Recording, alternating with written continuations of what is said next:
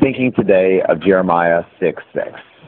Jeremiah 6:6 says as follows, "For thus says the Lord of hosts, cut down her trees and cast up a siege against Jerusalem. This is the city to be punished, in whose midst there is only oppression." Jeremiah 6:6. This is such a different way of speaking about Jerusalem. This is God's holy city. But because of their lack of righteousness, they are being set up for slaughter.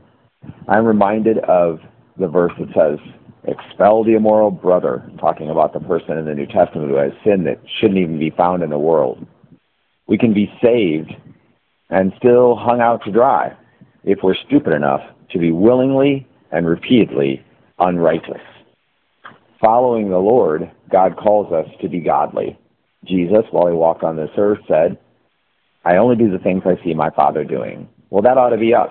We ought to only want to do the things that God wants us to do. I ask you today, turn to rightness.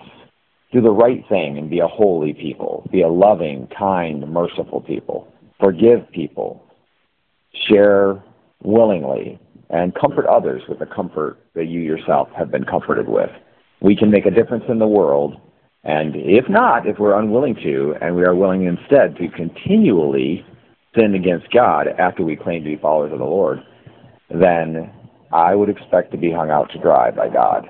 He'll be with you eternally, but in the meantime, there's a deep price to be paid, a difficult road to be traveled for those who continue in unrighteousness after claiming Jesus as Lord and Savior. God bless you today.